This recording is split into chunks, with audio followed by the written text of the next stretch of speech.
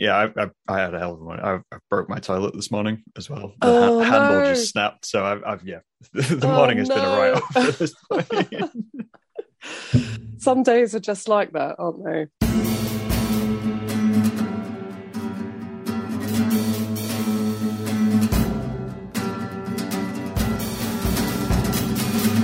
Murky. I don't know where you are, but I'm southeast London, so Right. Yeah. and it's not a great day. I was going to say, I'm in Lincolnshire, and at the minute we have very thick fog. Yeah, that's what So, we've had actually. yeah. But in London, it's hard to know if it's pollution or fog or It's one both. of the other things. Yeah, exactly. But with all that said, I'll welcome you to the podcast, Lucy. Thank you very much, Graham. It's very nice to have you here, and, despite our troubles of the Yeah. hopefully, Sure. you're well. Otherwise, apart from Yeah, I do have a bit of a dodgy voice, I'm afraid, because I got COVID over Christmas and I haven't really fully got my voice back. Right. I missed all my Christmas parties like everyone else. And then we had, on Thursday night, I had a catch up with some people. Like, I've got some comics pals that we do kind of dinners with and stuff. And we were very enthusiastic about meeting up. And I'm still getting over that. A very wonderful night, and I think I'm probably on day 2 of the hangovers, but it shows you how enthusiastic we were. I think that's been common though. I think I spoke to a few friends who, towards Christmas, they were so worried about going into lockdown, they were partying harder pre-lockdown. Yeah, see, I did the opposite. Like, my daughter got COVID, so I just isolated with her, Right. and then after a week, inevitably, I got it. So it was just everything was cancelled, and I got the all clear on Christmas Eve morning. Right. I had to call my mum, and she's like, "I'm in the car, I'm coming." Like, okay, mum. And it was, everyone had such an intense time, right? It was just rubbish, and anyone with kids got COVID. Just flew through the schools. So, but luckily, we're all fine from it. But I still feel like I've been smoking 40 fags a day for like the whole of December. So hopefully that will pass. Yes. We'll hope that will move on. Yeah. I should say cigarettes. I still say the wrong word. Cigarettes a day. Cigarettes a day, of course. It's hard to get out of that one, to be fair. Yeah, well, I gave up smoking 15 years ago. Okay. So I probably still have, quite old vernacular about it. Do you do that thing, which I still do, where I give up smoking, but every time I drink, my brain goes, oh, it's time to smoke. Yes. Yeah. And nothing worse than me walking past someone, because I smoked roll-ups. If I walk past someone with a roll-up, it's just like, I'm just going to stand next to you and breathe in for a bit. I have a horribly addictive personality, so it's like all or nothing, so I just like breathe a bit deeper next to that person and then just try and move on. But yeah, and then resist when they offer you one, inevitably. It's always the bad bit. That's how I limit it. Is I go out with my friends who do smoke, and I don't buy cigarettes. I wait for them to offer me one, and then I'll have that cigarette, and I don't You're have it that on me. person. And then I'll have a cigarette, and then if they don't offer me another one, that's fine. Oh, you sound like my sister. She used to do that to me. I don't smoke, but I smoke all of Lucy's roll-ups when I'm drunk. Just because I know if I buy a pack, I'm going to smoke 20 in a night. Because they don't let you buy 10s anymore. Oh, really? Yeah. I didn't know that. See, that's how long ago I gave up. Yeah. Wow. So you can only get packs of 20. So if you buy 20, you're going to have 20, or you're going to have some left over the next morning. Yeah, and then you're going to start again. Gotta finish this Yeah, I bought it now. It's like £6 a pack. That's full waste. Is it? Wow, yeah. I'm glad I gave up when I did. I can afford to smoke now. That was one of the main reasons I stopped. It's just blimey, that is expensive. That's a bottle of Chianti. I'd much rather have that. It lasts slightly about the same time frame. Probably about the same in this house, but yeah. I'm terrible at introducing guests, so I'm going to let you introduce yourself, Lucy. Who are you and what you do? I'm Lucy Sullivan. I write and draw comics, I guess. That's probably the only way to describe myself. I teach a bit as well. I teach on illustration at sort of higher education level. That's probably me. And I don't smoke anymore. As we've established, definitely don't smoke. Definitely. So I discovered you, I think, through Hackney Zine Fest. Yes, we were both doing it, weren't we? Yeah, that was the first time I'd kind of even really been involved with it at all. I got to do the first one Right. in Hackney, and it was just the loveliest day. So hopefully, if there's a point where they get back to being in person, you must come, because it's definitely one of the friendliest and really busy. Yeah. There was a lot of people. It was in a brewery, so that helped. I mean, yeah, that And Joe's really great. Joe Stone, who runs it, is really great at finding connections, and he's a clever boy, definitely. good way to do it. I mean, obviously you're heavily comic book based. Yes. Have you attended kind of zine fairs and stuff like that as well, or is it more Comic-Con? No, I prefer zine fairs actually. Yeah. Like the smaller, the better. I do cons. I do the lakes up in Kendal every year, and I've done Thought Bubble for the last 3 years, although one was obviously online. Yeah. But I love zine fairs, and I really miss. We had this amazing one in London, run by Stan and Henry Miller, called Catford Comic Art Fair, and it's in a pub in Catford, which is still quite a moody part of London, and I love it for that. And it's this old Irish pub, and we just fill up the room above the pub and an outside marquee. Mm-hmm. And we are literally like last time, I was next to Alicia and someone else, and we were like shoulder to shoulder like this, and you literally get half a pub table to put your stuff on, and it's just joyous. Yeah. And Stan and Henry, they're like son and dad, and they do comics and zines and stuff as well under Millertown. They make soup or stew or something, and so like halfway through they hand everyone soup and stew. And like if you're in the marquee, where it's basically like last time, it's chucking down with rain, and it's December, so it's the end of the year, so it's like the comics like small press Christmas party essentially. If you're in the marquee, you're freezing, and that stew is like totally a godsend. If you're in the room upstairs, which is where I always end up, the condensation on the windows alone is just, it's like the air is damp with it. Mist. It's just a hot stew. It's like, I'd really like a gazpacho or something. Like, I'd want something cold. But it is just wonderful. And then, everyone finishes at 5 and we all head down to the bar with all the old Irish boys, and much drinking of Guinness and beer is done, and hanging out and chatting, and it's just wonderful. And I miss Catford so much. It was the one that I was like, there's the small press ones where I think there's no airs and graces, although to be fair to the lakes and Thought Bubble, it doesn't feel like that particularly there either, but there's definitely like you get put into sections. So are you small press, are you zines, are you this, are you a pro? Whereas Catford, you could have people of all different aspects of it, but they're still feeling like they're small press, even when you're like, you're quite a big deal, but you're happy to like set up a table. And so it's great. Yeah, I think I've had that a couple of times of kind of rocking up to zine fairs and kind of looking around and thinking, I know some of these people. Yeah. Why do I know them? And I kind of look up on Instagram and I'm like, oh, look, they're huge. Yeah. But I think if you can't, because I started with the zine fairs really, and going to things like Ladies Do Comics, which is kind of like a meet-up. Mm-hmm. And there was a South London zine fair that I helped out on, which is back next year. This year. God, it's this year now. It's back this year. And I think I got so used to that vibe of it. Yeah. And then the lakes is quite small, even though there's quite, like this year just gone. I was so confused with the years. 2021, I'll just use the number. They had like Dave McKean there, and people like that. I mean, I'm a total fan of Dave McKean, so it was a bit like, oh my God, I can't believe he's here. But you could just go up and go, hello, you're Dave McKean. I think that beauty of comics, though, even on the bigger scale, is that they are a leveler. At the end of the day, I think you can only really do it because you love it. Because even the people at the top, they're not making oodles of cash. Like they're still, especially the artists, they're still working really hard to incredibly short deadlines, and they just want to have a chat and a beer as well. So I think they're wonderful things. Definitely, yeah. I definitely think when you've made a comic, you kind of there is a level of, doesn't matter how big you get, someone looks over you like, Yeah, that was work, wasn't Yeah, it? yeah.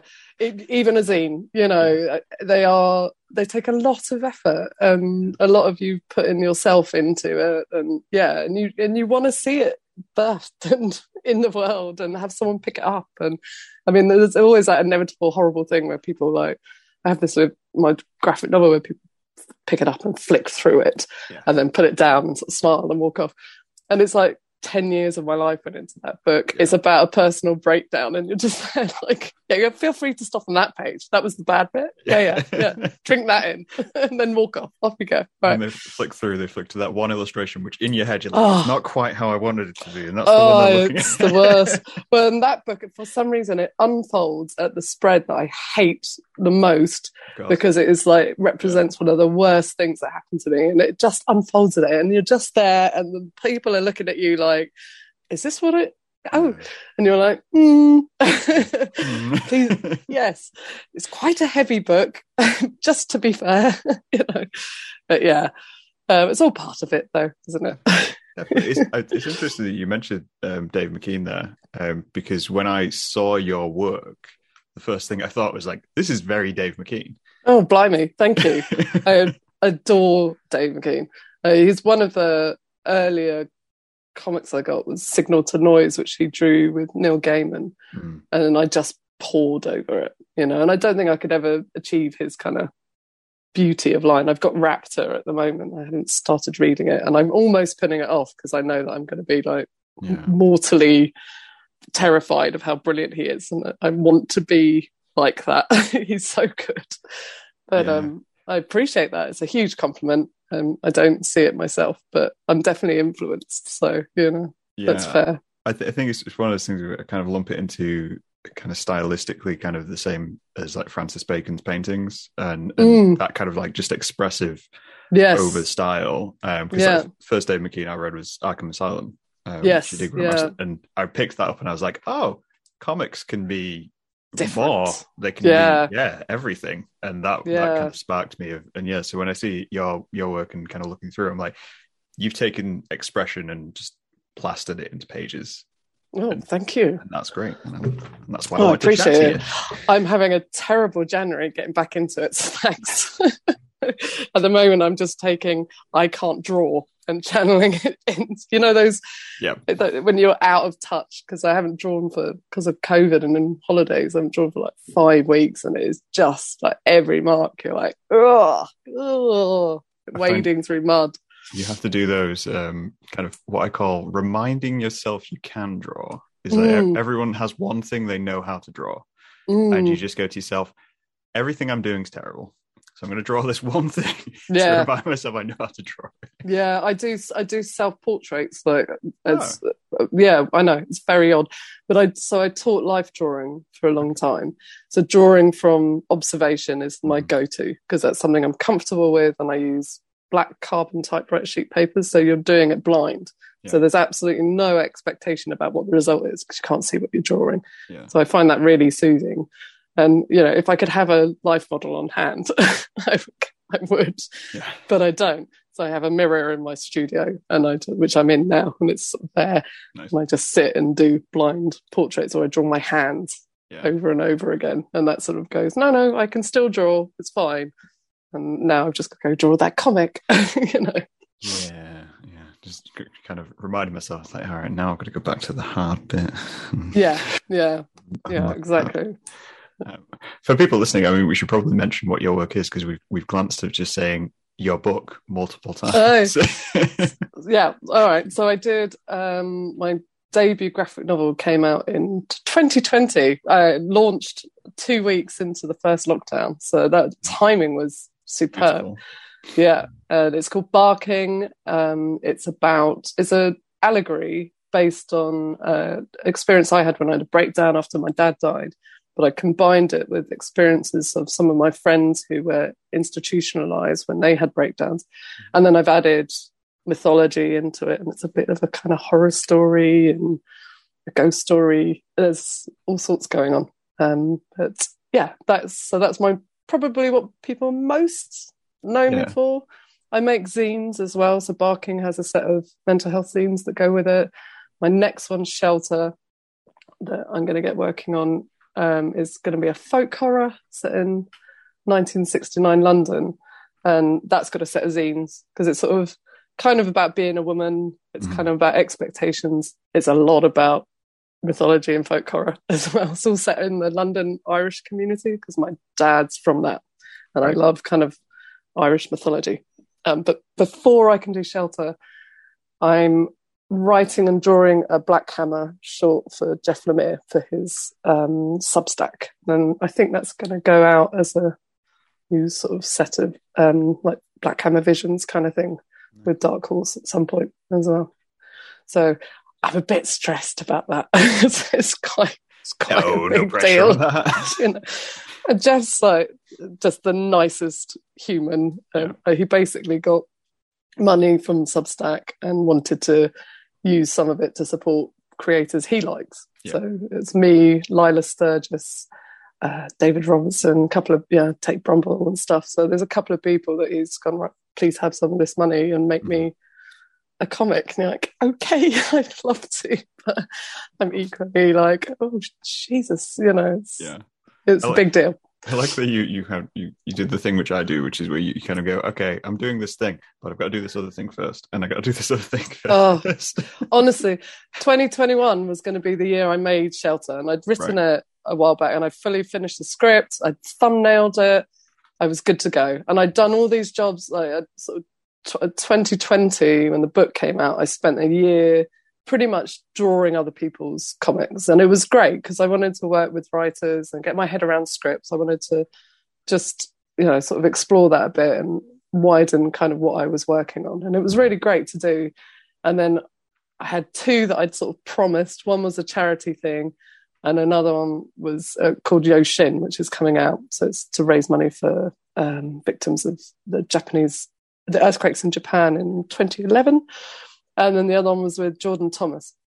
And I turned Jordan down about 2 or 3 times because I was just too busy and I got a kid and I just couldn't do it. And it was like, no, I promise I will draw you something, I promise you. And he'd written this with me in mind. So that was like, okay, I'm going to do Yoshin, I'm going to do Jordan's story. And then that's it. It's just my stuff. And I had literally finished Yoshin. And I do mentoring as well. I was doing a mentoring session and I got an email come through from Jeff, and I'd done some stuff for him in the past. I'd done a couple of pin-ups from Black Hammer, and he kindly did the cover quote for Barking. So we've had very little engagement, but we've had some engagement. But he has the private email address, and it was like from his private email address. So I'm like, okay, that's interesting. And it's just like, Lucy, can you talk now on Zoom, like now? Right. And I had to say to Emma, my mentee, did you ever watch Sweet Tooth on Netflix? And she's like, yeah, I love that. And I was like, okay, so the creator, Jeff Lemire, just emailed me, and I've got to like Zoom now. And can we reschedule? I talked to you in like half an hour or whatever. So we had these mad, like, it was amazing, like chatting to Jeff on Zoom, and he's clearly checking out my studio. He's like, is this your studio? And you're like, oh God, have I tidied up? Like, it was really amazing. But he's just such a cool guy, and just really, like, I think like the same thing with The Leveller. He works really hard at his comics, and he just sees himself as the same as all of us. I think he thinks of himself as still that person, right? Putting together hand stapled zines at work, So it was wild. And I'm still, I'm really happy with it. He allowed me to write it as well, which was like, because he sort of said, what do you reckon? Do you think you can write it? And I was like, yes, I think so. So, it was kind of, I had to pitch him the idea, and then I don't know how much he's like looked at the script or anything. He's got it all. I just uploaded stuff to Dropbox, and he seems very happy with it all. So we'll just have to see how it goes. I have no idea what Black Hammer fans are going to make of it. I love Black Hammer, but you can only tell. I've done my story, and he said, write it for you, draw it for you, don't sweat the rest, so that's interesting. Yeah, definitely. I think stressful. Oh yes, definitely stressful. Very stressful. I think it's interesting that you mentioned kind of like writing for other people, but I think when people do start doing things with other people or collaborating, they tend to bend to what they think their audience will want at that point, rather than just going in and like, no, this is what I want to talk about. So we should talk about that. And I luckily my idea is very much my kind of thing, and he was totally up for that. He loves barking, so I thought, well, you know, I made barking with it's just, I'm going to make the book I want to make. It's such a difficult topic, and it's not going to be for everyone, so I'm just going to make what I want to make. And then people have really responded to it, so you go, well, okay, it's pretty great to have my precedents be that I just went, here's the comics rule book, I'm just going to throw that out the window. You know, because I love comics, and I've read them forever, and I really appreciate people who have that art of doing like 9-panel grids and stuff like that. Like there's a number of artists I like Anand, who draws for Ram V, and he did like Blue and Green, and the new one, Apocalypse Radio. Such a talent, and you know, beautiful, tight but loose drawings, very Dave McKean. I can't do that. You know, I'm a messy artist, and I do I design them by spread, by comics. So it's not even like I'm working from a grid. It's just like, what's happening on that spread?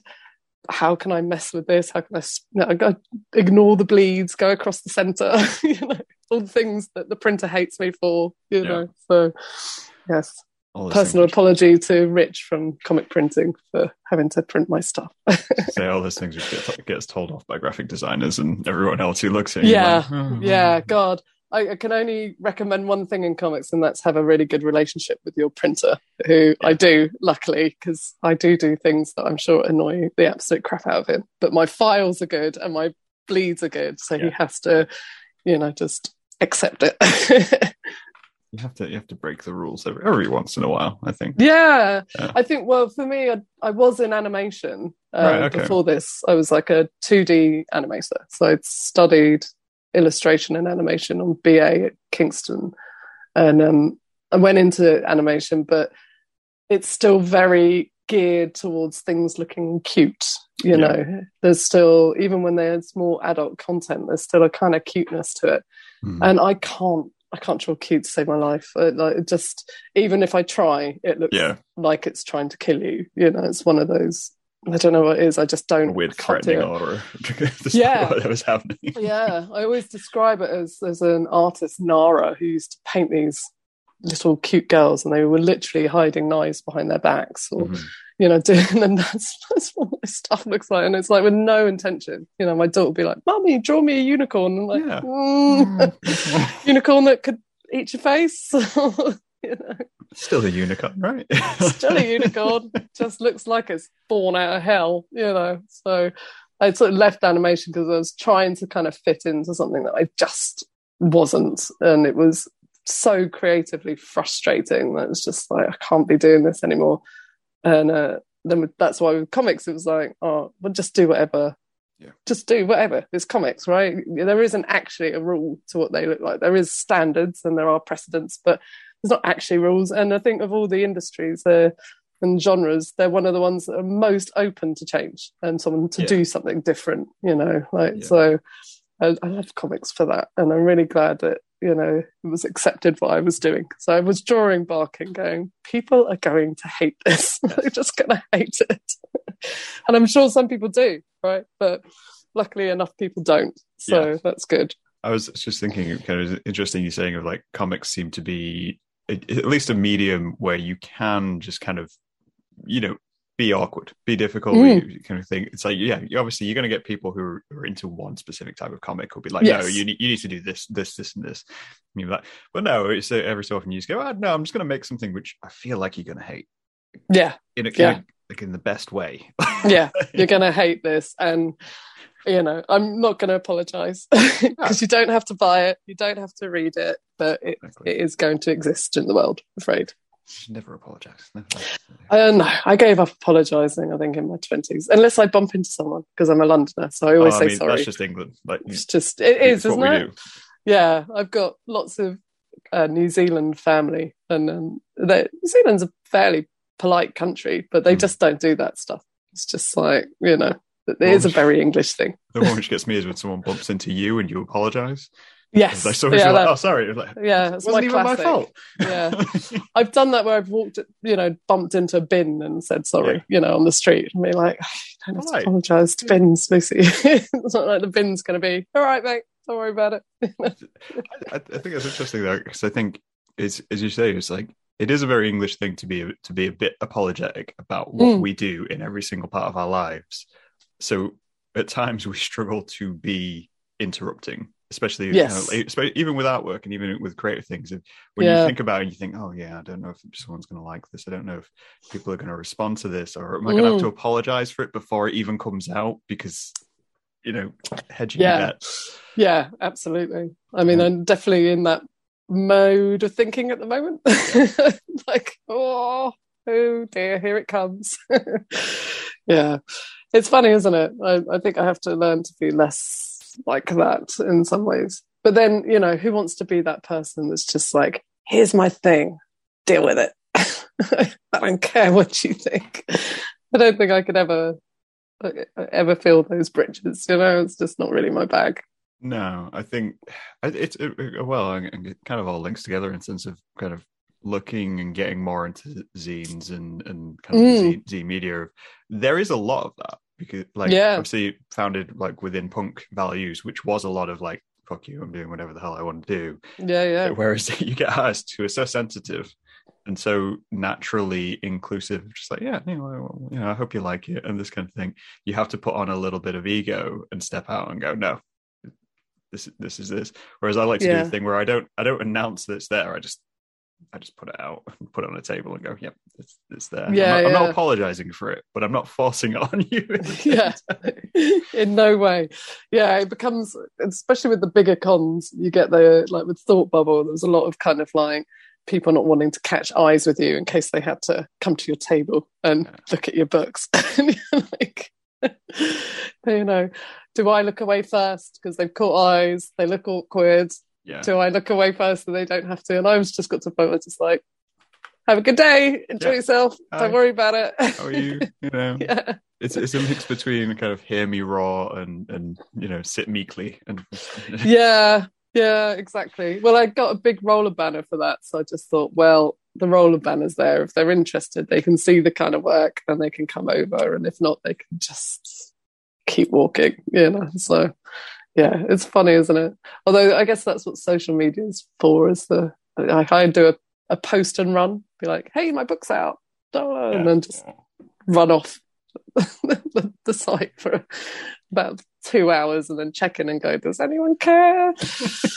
That person cares, right? Oh, shit. See if there's questions. It's I mean, I've deleted Twitter and Facebook apps recently and forcing myself to like only go on the browser, because I crowdfunded Barking, and that was basically like nearly 2 years of just constantly working it on social media, which left this horrible kind of addiction to the habit of social media. And it's been really hard to kind of get out of my life and kind of step back a bit and be like, I don't need to be working this 24/7. This is that addictive personality thing again. Gave up smoking, I found Twitter. Twitter is the new smoking. It's just bad for you. So, but I've got I'm probably about 80% of my work through Twitter. So it's not like I can't not do it. And there are definite good sides to it, but equally, I just don't need to see the world raging at each other at 8 a.m. It's just a bit much. Yeah, I think social media and Twitter and whatnot, I think, is always interesting seeing it from other people's points of view. I mean, obviously, being myself and being just a random man on the internet and being a random man on the street, I know that I have one view of the world. Yeah. And then obviously for women and other people who aren't white, I'm just like, it's interesting to see what you get, like just to see what you get back when you post things. Oh my God, I know, right? And that side of it is just, it is a real kind of social experiment, and you do see, and it's nice to be able to kind of back someone up when they've been completely destroyed for just having an opinion, and that equally it's awful that you go into it knowing that it's like, I know if I post this, I'm opening myself up to those potential opinions. And I got involved in a couple of kind of rows inadvertently, and it was just like I got tagged into something that I wasn't even a part of, and I woke up and someone had tagged me into this row, and it was my daughter's birthday, and it was like I'm driving to a bloody theme park with my kid whilst this row's erupting, and it was just like, wow. It made me go, oh, I forgot you can mute accounts.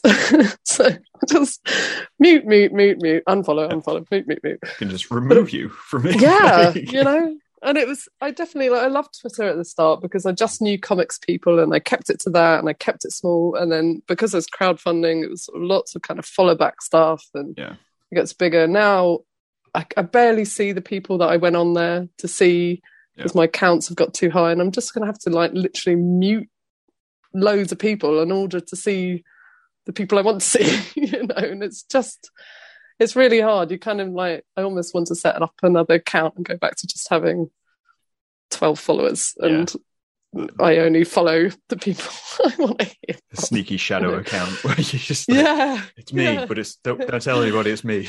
Not Lucy. Definitely not Lucy. Definitely. It's a shame though, because there's some really good stuff to it, but I haven't got the headspace. But I'm listening to an audiobook by Johann Hari, is an investigative journalist. Right. He did a really great book on mental health, on depression and anxiety, called Lost Connections, that I listened to. And it was about sort of like the things you can do. He sort of went around the world finding places where they deal with mental health in ways that don't involve medications. So it would just be like, you know, community gardens and all sorts of, because it basically comes down to the fact that there are certain aspects in your life that lead to you feeling like that as well. And these are the things small changes you could make, or things you could do to just sort of improve the quality of life. And maybe that will just be enough to kind of get you out of it. Really interesting book. And now he's doing one called Lost Focus. Okay. And it's all a stolen focus, sorry. And it's all about how social media and the speed of everything is sort of, and the phones, you know, being able to get a work email at Sunday midnight, you know, how that's sort of just destroying our focus and our ability to kind of maintain long-term interaction with something like a book or a graphic novel in a solid kind of reading session, and how it's so beneficial to you in terms of just mental health, but also for empathy and all these things. So it's really interesting. And I was about, I don't know, an hour into the book, and I'd like deleting apps. Got onto the social media bit, and it's like, bye Facebook, which I don't like Facebook anyway, but it's a sort of necessary evil for many people, you know. It's how I keep up with all my family and friends in New Zealand and Australia and stuff. So it's been very interesting, and and I'm reading comics, so every time I feel like I go, I'm checking on Twitter, I go and pick up a comic and read that instead. It's been much more beneficial. Just switching to another addiction. Yeah, where you're now exactly. buying singlets. But at least it's a good one, and I don't have to buy anymore, because I've got around me about 3 reading piles I can see, and even some on my bookshelf that I still haven't managed to read yet. So it's there. It's ready. But it has to be one addiction to the next, I think. Yeah. I definitely think kind of like the online thing, it's when you mentioned there, just like the erosion of kind of empathy, which you see online, and seeing, it's weird seeing that translate into kind of real life situations. I've found it's like, kind of like going to events and whatnot. And I think I had a chat at the start of the year with a couple of friends who work in hospitality, and they were saying, kind of coming out of lockdown, people were just ruder. There was like a weird fatigue that people just kind of got so fed up that they were just now all airs are off. We're and so used to, because everything went very online, and then I think everyone got used to talking to each other in that manner, and it's not okay. You know, God, I grew up in hospitality. I grew up in a pub, and I worked bars up until I was in my late 20s. And I just felt so, as an industry, it was like, I just felt for them so much, because it is like, you're going to be dealing with people who are done, and that is not, and then they're going to get drunk, and that's going to be really unpleasant, you know. And yeah, I wouldn't do it again for anything, you know. It's just, it's fun when you're younger, but it wears. Yeah, it definitely wears you down as you kind of go through. But yeah, it's kind of a strange one. I think we're learning it more and more. Like, it seems weird because social media has been around for the last decade, 15 years as a thing. But we're only just kind of getting to a point of like, there needs to be a segregation between and what does it mean? Yeah. What toolkit you use as yourself as well. Because like we were saying with the whole idea of how you promote yourself and how you like the attitude you take when you put out your work. But when you defend yourself online as well, that's a completely different basket of absolutely. You can't be timid. You have to step in and be like, no, this is right. This is what I'm doing. Yeah, absolutely. And then it can be, you know, I've had sleepless nights over that stuff, and it's just like, this is all happening in a virtual arena, and I'm not sleeping about it in the real world, and that's just not okay, you know, because I've got a kid, I've got a job, I've got stuff to do, and I can't be up all night worrying about these two people rowing that I've somehow been dragged into, you know. It's something that we're going to have to get our heads around. And also, like, I think the key is not to be a conspiracy theorist, but who benefits from the fact that we're all shouting at each other and arguing, and that stuff really bugs me, you know. I probably watched too many, what's his name? The documentary making, does those amazing documentaries with archive footage and brings them all together. He did like Bitter Lake, and the most recent one was about the kind of Trump era America. Can't believe I've forgotten his name. I might have to Google it. He did the one that I looked at for Barking, which is The Power of Nightmares. And it was a very amazing kind of, so he does a sort of spider web of, you know, here's sort of Trump and Ayn Rand or whatever her name is in the States, and they're kind of high capitalism.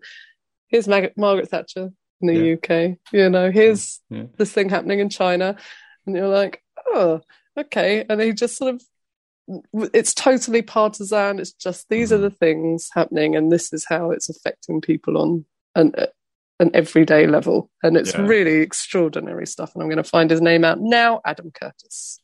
So recommend the Adam Curtis documentaries. But his most recent one was really about that. It's like, you know, whilst we're all busy rowing on the internet, what's happening to democracy? And you're like, interesting, you know. So there's a lot of things to it now that are starting to really bug me. And I'm not slagging it off, because there's so many things about social media that I love. But it's finding, like you said, we're going to have to really get to grips with what the balance is in that, and, you know, how much you take from that into your personal life and how much you leave there. And you know, do you want to be that person? Because like, how does that not come back to haunt some of these people in their real life? I don't know. You know, I think it's one of the strange things. I know I was reading recently about kind of like teens and the effects that it not necessarily the effect it's had on their mental health, but the effect it has on their development as people. And because it gives you a platform to be toxic.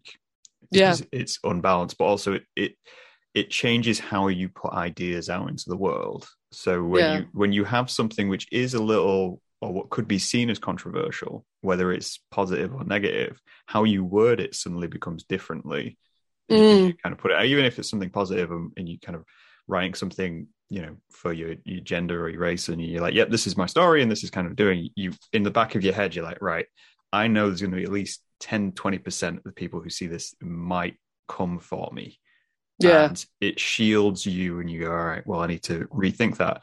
And then when you get kids with it who are really thinking of their self-worth as their online profile because it's so personal to them, whereas older people who've gone home and gone, no, it's just a tool, we have it as a tool, they've had it from like age 6.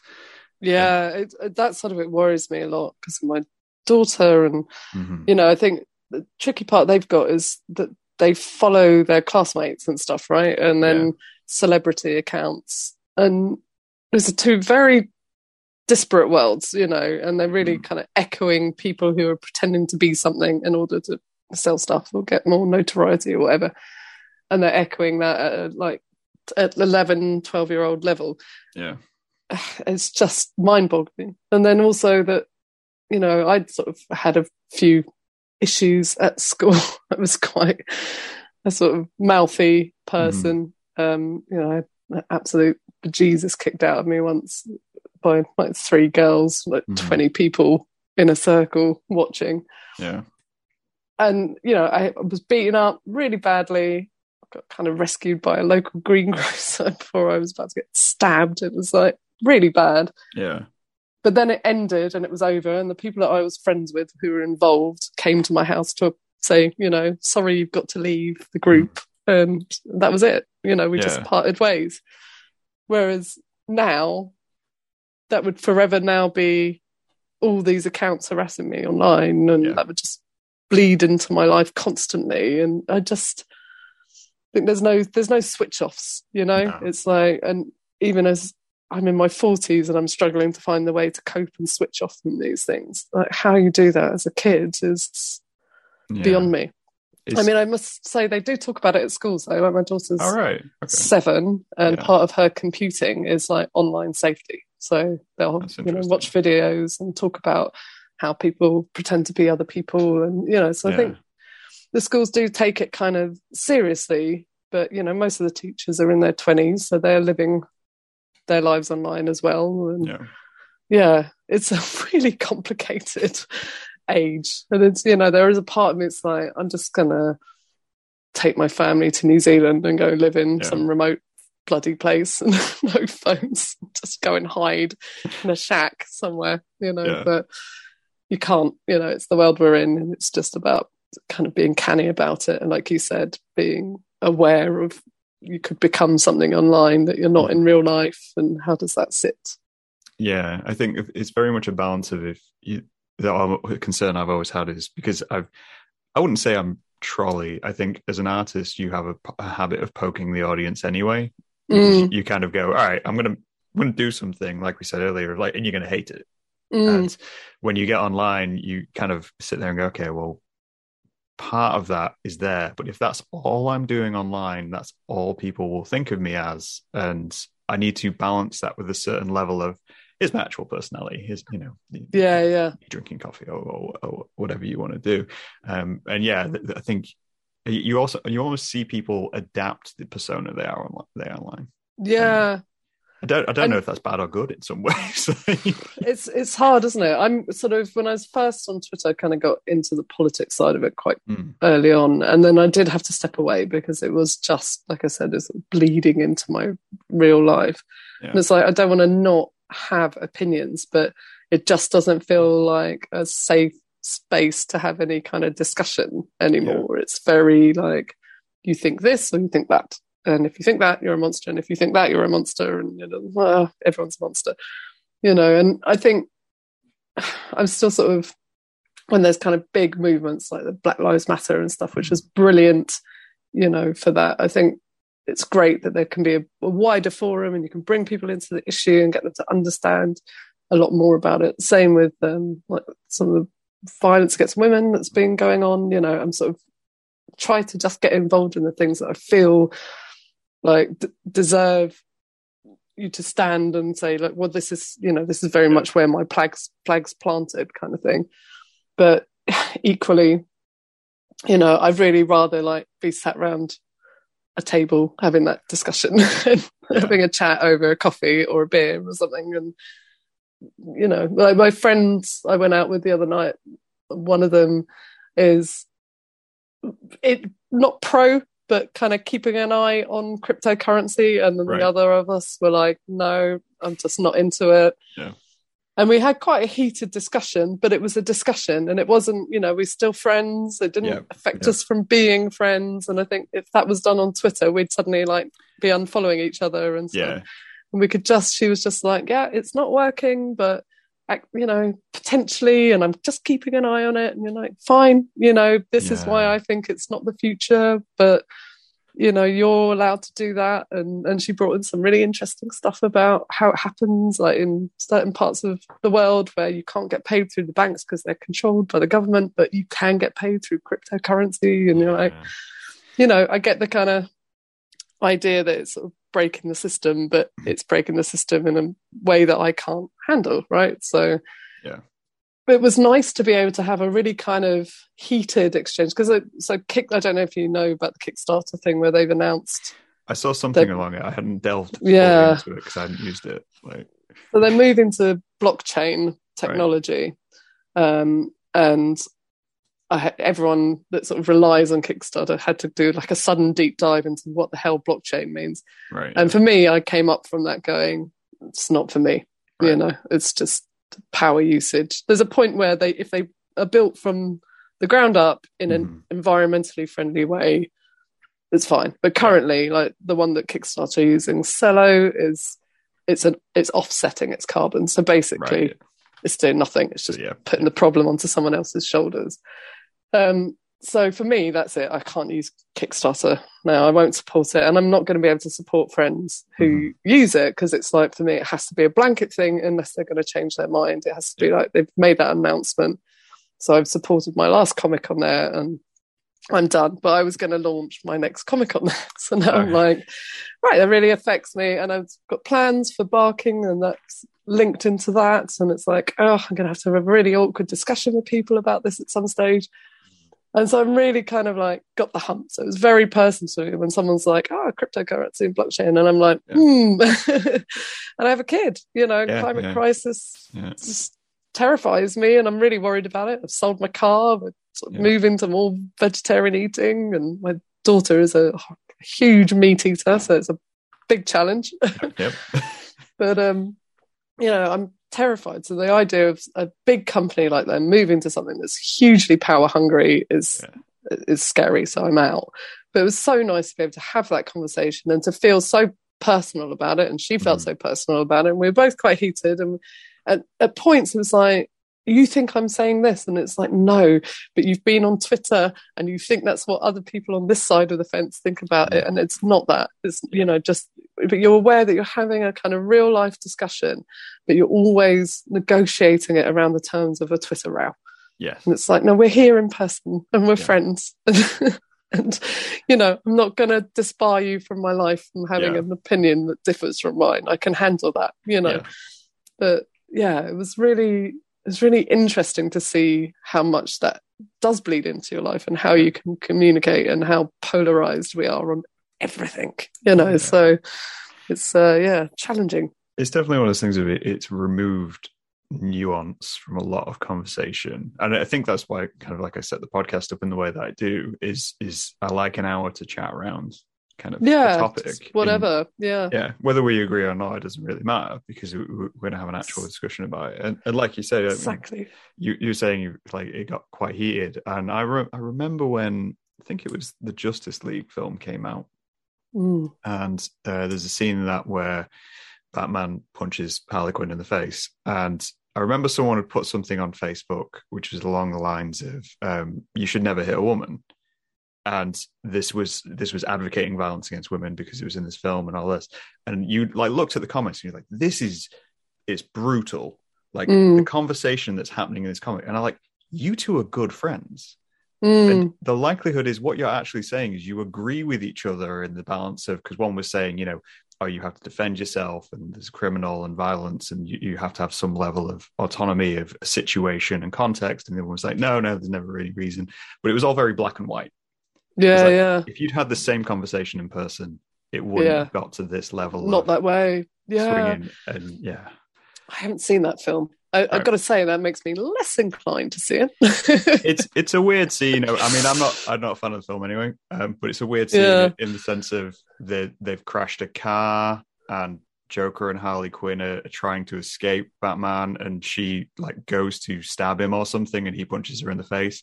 So it's a fight between two people, and you're like, but there is a lot of lot of outside things which could happen here, and because obviously you start to just think, well, what could he have done in this situation? You're like, I mean, I own one Batman comic, and that's Arkham Asylum because of Dave McKean, and I was given it. It's weirdly, and I saw the Nolan films, and I thought they were pretty good. And we watched Joker actually over Christmas because it took me ages to get to it. Yeah, it's interesting, and it's not a superhero film in any way, shape, or form. But it's a really interesting study in sort of how society and can be brutal, and how, you know, we create our own monsters essentially, you know. And I think it's a really interesting film that probably has absolutely nothing to do with Batman. But I don't really give a monkeys because I'm not a super fan of that anyway. The idea of some rich bloke going around being the answer to everyone's problems in his souped up cars is just like, no, I'm all right, thanks. You know, I prefer the baddies, to be honest. So but I mean, that's the kind of, it's the level of fandom that I'm trying to just not engage with. And it was the thing when Jeff asked me to do that. It's like, you're putting me in that world, and do I want to be in that world? I don't know if I want to be in that world. Because I've seen lots of kind of creators of colour and women and non-binary and trans creators that had just horrific abuse online for just being asked to do the job, right? It's done nothing other than they got hired, and these people are jealous of the fact that they got hired and don't think they should be able to do that. And it's just like, oh God, I really don't need those people on my case when you know, I was invited to do a thing, you know.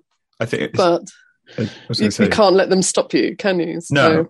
Well, that I was going to say is like, that's what kind of concerns me, I guess, in a way, is like, obviously, like you're saying, like when you get offered something quite high profile and it's in an environment which you would usually avoid, you're like, okay, well, do I want to do it because, you know, being a woman, you know you're going to open yourself up to criticism, especially being a vocal, or kind of, as we mentioned in the email, was like the idea of a difficult woman. It's like the number one part of my storytelling is difficult women, which is not their bag. You know, it's not what they want. It makes you second guess yourself, whereas usually you just be like, no, I'm just going to put this out.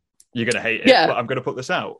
And it's not like, you know, I'm lucky with Jeff, who's very clear that he doesn't support that thinking, and, you know, even like Substack's got this kind of really dodgy kind of partisan line it treads with, well, we allow everyone on here, and they've been accused of giving money to some really dodgy people, and some they haven't and some they have, but they give money to both sides of the argument, so they're really, you know, poking the hornet's nest stuff, you know. But Jeff, you know, he knew that, and so he gave a portion of the money he got to trans charity, because there's like some really dodgy stuff about trans stuff on there. And he was already planning to have Lila Sturgis on, who's a trans woman, as one of the creators. Plus, you know, I think I don't know this creator, but from my understanding, they're Indigenous Canadian creator as well. So, you know, just proper right on, you know. Decent human, and I've seen him on Twitter when a point needs to be made to say, I don't support these people or their opinions. So I know he'd have my back, and I know he doesn't counter it either. He's just like, just ignore it, don't worry about it, you know.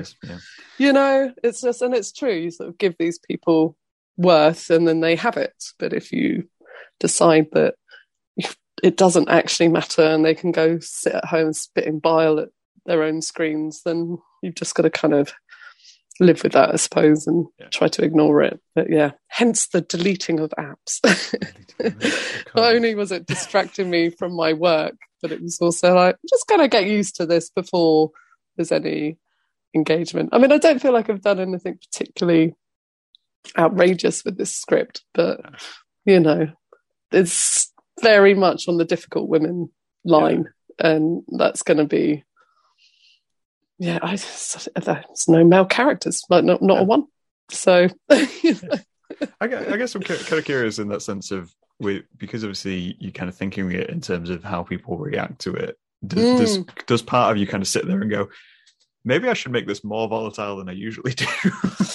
No, funny enough, I'm lucky that at least, because I hadn't written for a while and I did Barking. I had to like send Jeff a kind of caveat email of like, I don't write comic scripts like comic scripts. I don't do panel one.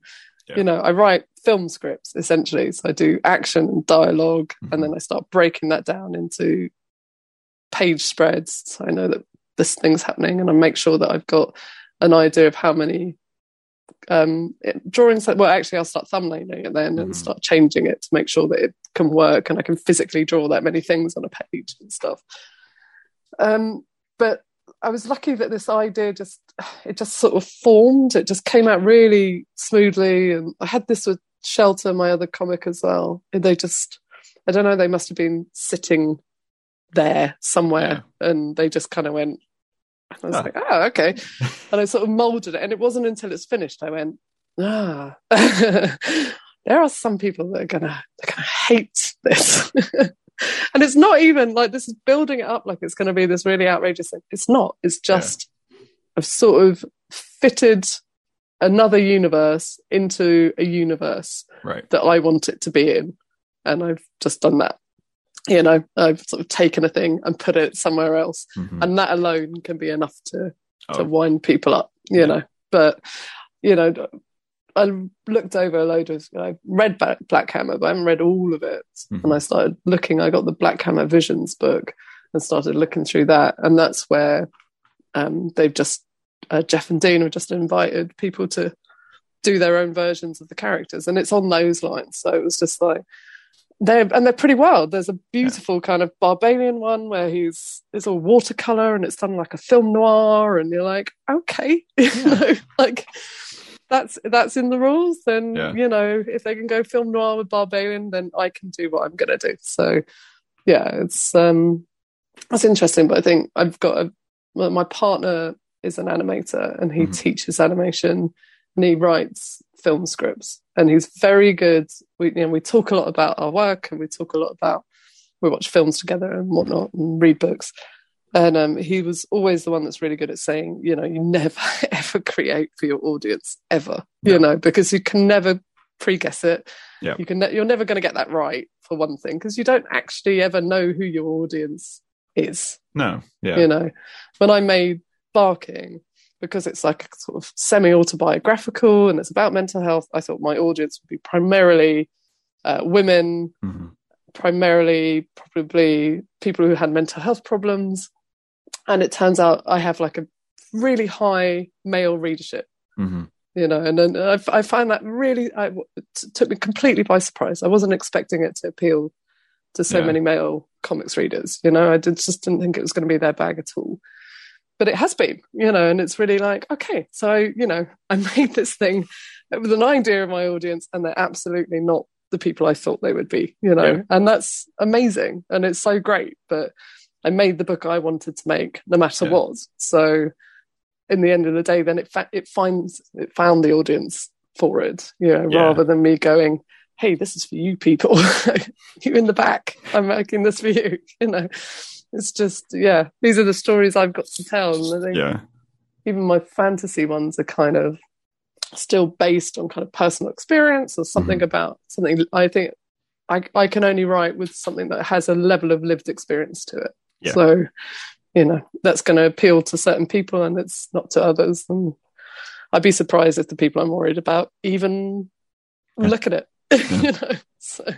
I find that interesting, kind of saying that you have quite a high male audience, because when you mentioned of discussing kind of like around the idea of difficult women and topic, it reminded me of, so one of the main artists I studied when I went through kind of college was Paula Rego and her Spanish paintings of dog women. And we had 2 female art teachers and the class was 80% female. And they basically were like, we're gonna study Paula Rego because it's going to appeal to most of the class. And most of the class weren't fussed about it. And me and the one other guy were like, these are fantastic. So this is speaking on to me a lot. It's like, you guys don't get this? It's interesting. I had someone say to me recently, an editor, that they thought it was because I drew in a male way. which I found very interesting. And I don't consider any of that, you know, when I'm drawing it, but it was interesting to have, because I always get compared to male artists. I've never been compared to a female artist. And then I go, well, I guess I don't know any female artists I think I draw like either. So that makes sense. But yeah, it's funny, isn't it? I mean, I don't know how that stuff ends up getting so gendered, but yeah, I'm not. It does. I remember someone walked into my house once and said, it's like, you have a very male home. You're interested in very male things, because I'd taken some photographs of some car parks which were empty, and I was like, they're just great liminal spaces. I really yeah, no, that's a really male thing. And I'm like, how definitely isn't. I do stuff like that all the time, you know, and it's the liminal, isn't it? It's that idea that you sort of at a boundary somewhere, you know, and it's, especially if it's in the ordinary, you know, I like that kind of ordinary meets extraordinary. I would have a photo of car parks on my wall. Okay. We've got many things like that, you know. My partner's forever taking crazy pictures of like textures and drain pipes and stuff, and I do that stuff too. So. It's more of a mentality, I think, and again, maybe it comes back to that kind of whole black and white thing which we were saying about online. People want a black and white. They want it because it's easier to understand, maybe. And they can compartmentalize it a bit more. That could be it, isn't it? I like the nuance though. I like ambiguous endings, and you know, I don't want cut and dry stuff where someone just goes, this is how it works, and that's it. You know, like, but what if it doesn't? What if I pull this plug out? Does it still work? Again, I think it is that artist thing, and you know, it's that mentality of, like as you say, it's a difficult woman to just be like, what if? You know? yeah, exactly. Well, I think for me as well, it's like in that context, it is a gender thing in a way, because I think the idea of kind of like unreliable or unlikely heroes and stuff, and what they call unlikable heroes and unreliable narrators and stuff, they're always male characters. You know, they're always like the dodgy crim, but you kind of like him anyway.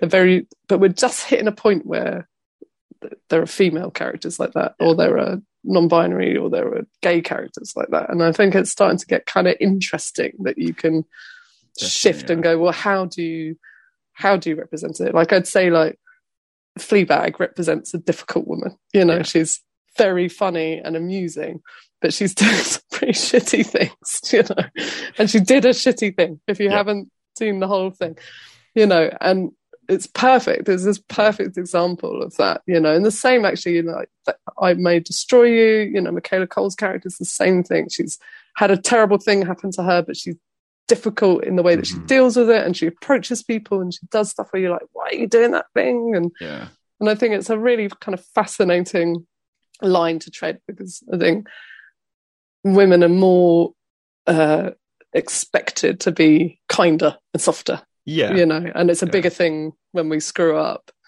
whereas every woman I know is a screw up on some level and has done, and you're like, how have we been painted in this way where it's like, it's totally against our character to do that, you know. And with Barking, when I had a breakdown, people think about depression as being, I'm going to lock myself in my room and go under my covers, and I can't deal with the outside world. Whereas I was like, no, I'm going to get really drunk, I'm going to pick a fight with that massive guy over there, because that's what you do, right? You know, mine was like full anger mode, and it was terrifying and made it really difficult for people to help me, because I was prickly as hell, and I definitely didn't come across like I wanted help. You know, and in that I became this kind of difficult woman who really needed help but really couldn't get it, because everyone was just like, oh, Lucy is intense, you know. So I like to put that in. I want to explore that more, because, you know, I don't think I'm that person anymore. I'm still not someone to be easily trifled with. I grew up in a pub. I'm still capable of having a bit of a discussion, but I know how to like let that be a discussion now and move on, like we said. But equally, like how age affects that, and you know, I was much skinnier when people found me quite troublesome. How once I put on weight, I'm less threatening somehow, and there's all these kind of really interesting aspects, and I love seeing kind of depictions of it in cinema, and it's not fully in comics yet, and I think I'm hoping to address that a little bit. Yeah, I think it's kind of, I think you've just given me a thought there of why kind of we respond to characters like you're saying, the whole idea of kind of like the bad boy and the anti-hero has been very, very male. It's always been very male, and it's always annoyed me because I'm always watching things and thinking, and someone will say to me, you know, oh, this is a very male trait. I'm like, well, no, I know a lot of women who are like this. Like, this is a person type, and I know a lot of people like that. Exactly. And it's because those characters are so much more rounded as people. And when I did a Google before I came on of the title Difficult Women, and there was 2 books on it, and I was like, okay, what are these books? And one of them was very along the lines of heroines and people who've struggled and gone through this. And a lot of the reviews were along the lines of the idea of kind of feminism moving on from hero worship. And I thought, it's a very male thing of we went through as well. Like, you get heroes and then you get anti-heroes, and obviously the anti-heroes came as a contrast to Superman and all these archetypes. And like, it's almost like women are going through it again to get back to it. I mean, I think this time we did it to ourselves, unfortunately. So that's the crux on that one. It's just a strange, fascinating thing. I'm like, we respond more to it because we're like, people are human. Like, and how do you get them? Because like Harley Quinn's like that, right? I guess as a character, I'm not big on that, but what annoys me is like the more difficult the female character, the less clothes they wear.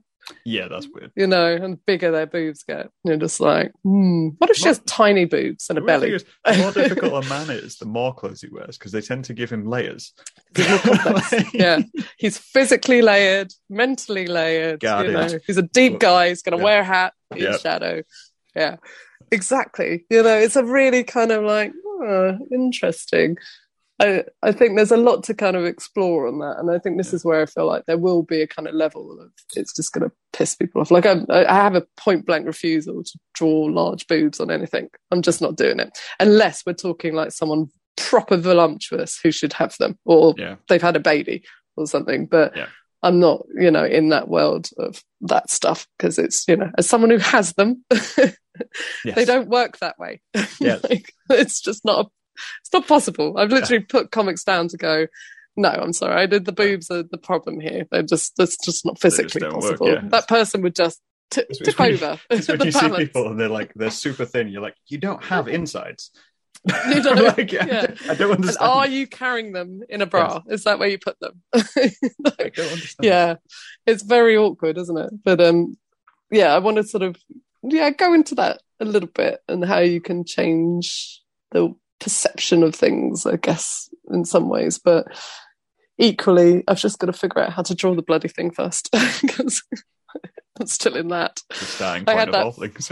I mean, I did a year of drawing other people's work, and there were times when you're reading it going, wow, that's what I'm drawing. You know, like, okay. I mean, it's stuff that I would never have written for myself. I would have written around it so they didn't have to draw it. So like I did a story with Dan Watters for Razor Blades, and it's like Sweeney Todd. And the opening shot is an aerial view of a bustling Victorian London on the Strand, you know, and you're like, great. Thank goodness for like online photography archives and stuff, so I could actually get some reference, because you can't spill Victorian London out of your head. You need reference for that. And then when I did Index with Fraser, which is like a sci-fi, you know, most of it's like one that's set in a house with a girl running down the stairs at the start, but you're like, stairs, okay, running, okay. And then it was okay, it was all outdoors, and then it gets to a scene in a kind of underground warehouse with lots of people, and then you're like, how do I draw this? And there were guns, and it's like, I don't draw guns. What do I do with guns? How do I feel about guns? What's the moral? I figured I'd just go around it and draw the light from the gun, like the firing, rather than the actual gun, because it's like, I'm not a technical drawer, but I sort of am and I'm not in the same way. Like I learned on my degree, we did observational drawing. So you go out on location and you've got to draw everything you see, the people, the cars, the buildings, wherever you are. And we went to Spain and did it, and in New York, and around London and stuff. And it was an amazing thing to do, and it really stuck with me as a practice. And I do it like for Barking, all of the environmental kind of shots. When I do a big kind of like scene setting shot, I went into London and I drew on site. So it really, really works for me. So working from reference really works for me. But when you're getting into the bounds of things where you're like, I have no reference for that. Yeah. I can't go out and take a picture of a warehouse full of people. It's like, it gets very, very complicated. But then the current script, I did find that actually those times when you're like, God, Fraser, damn, how the hell am I going to draw this? Not to mention Jordan, when I see him again. Because that's a script. I did this time have to have that conversation with myself. It's like, I can't believe you wrote this for yourself to draw. Like, what were you thinking? Are you mad? Yeah. How are you going to draw that? It seemed such a good idea at the time. I know. And this is like, this is how this happens. The writer writes it and goes, this is going to be great. And it's like, it will be if you can figure out how to draw that. But I have just myself to blame in this regard. So, many harsh words were had in the mirror with those, like, being difficult for yourself now. You are a difficult woman, Lucy. Why would you do this to you? Yes. Why would you punish yourself like this? Yeah. It's become a very philosophical learning curve. I mean, I think nothing teaches you more about yourself than trying to put something together like a comic. Making comics, for sure. Yeah. I'd say animation was kind of close to that. But I think comics might be worse in some way. Like more not worse, but more of a trial. Mm-hmm. I think, Though I wouldn't go back to animating at this point either. So. No, I think that's a good point to round this. I think we've covered. We've covered a lot of ground today. Been a good natter. But I definitely think people should check out your work. Thank you, and yours actually. So there you go. Mine's just there. You're just going to put it on the table. That's what I do. Not say anything. I'm the worst person for advertising my own work. As much as you get the vocal people online, I'm very much just like, nah. It's just. Yeah, I hear you. No, it's been lovely to catch up with you and pick your brains about a few things. Yeah, ditto. And hopefully I'll get to see you in the real at some point at something. Hopefully, potentially. If I've not relocated or moved by that point. Yeah, the world has become chaos. So now I just like, next week I don't know where there are no plans. I know, right? There's just plans are out the window. Definitely. But no, it's been lovely to catch up with you. Thanks, Graham. We'll talk to these guys later.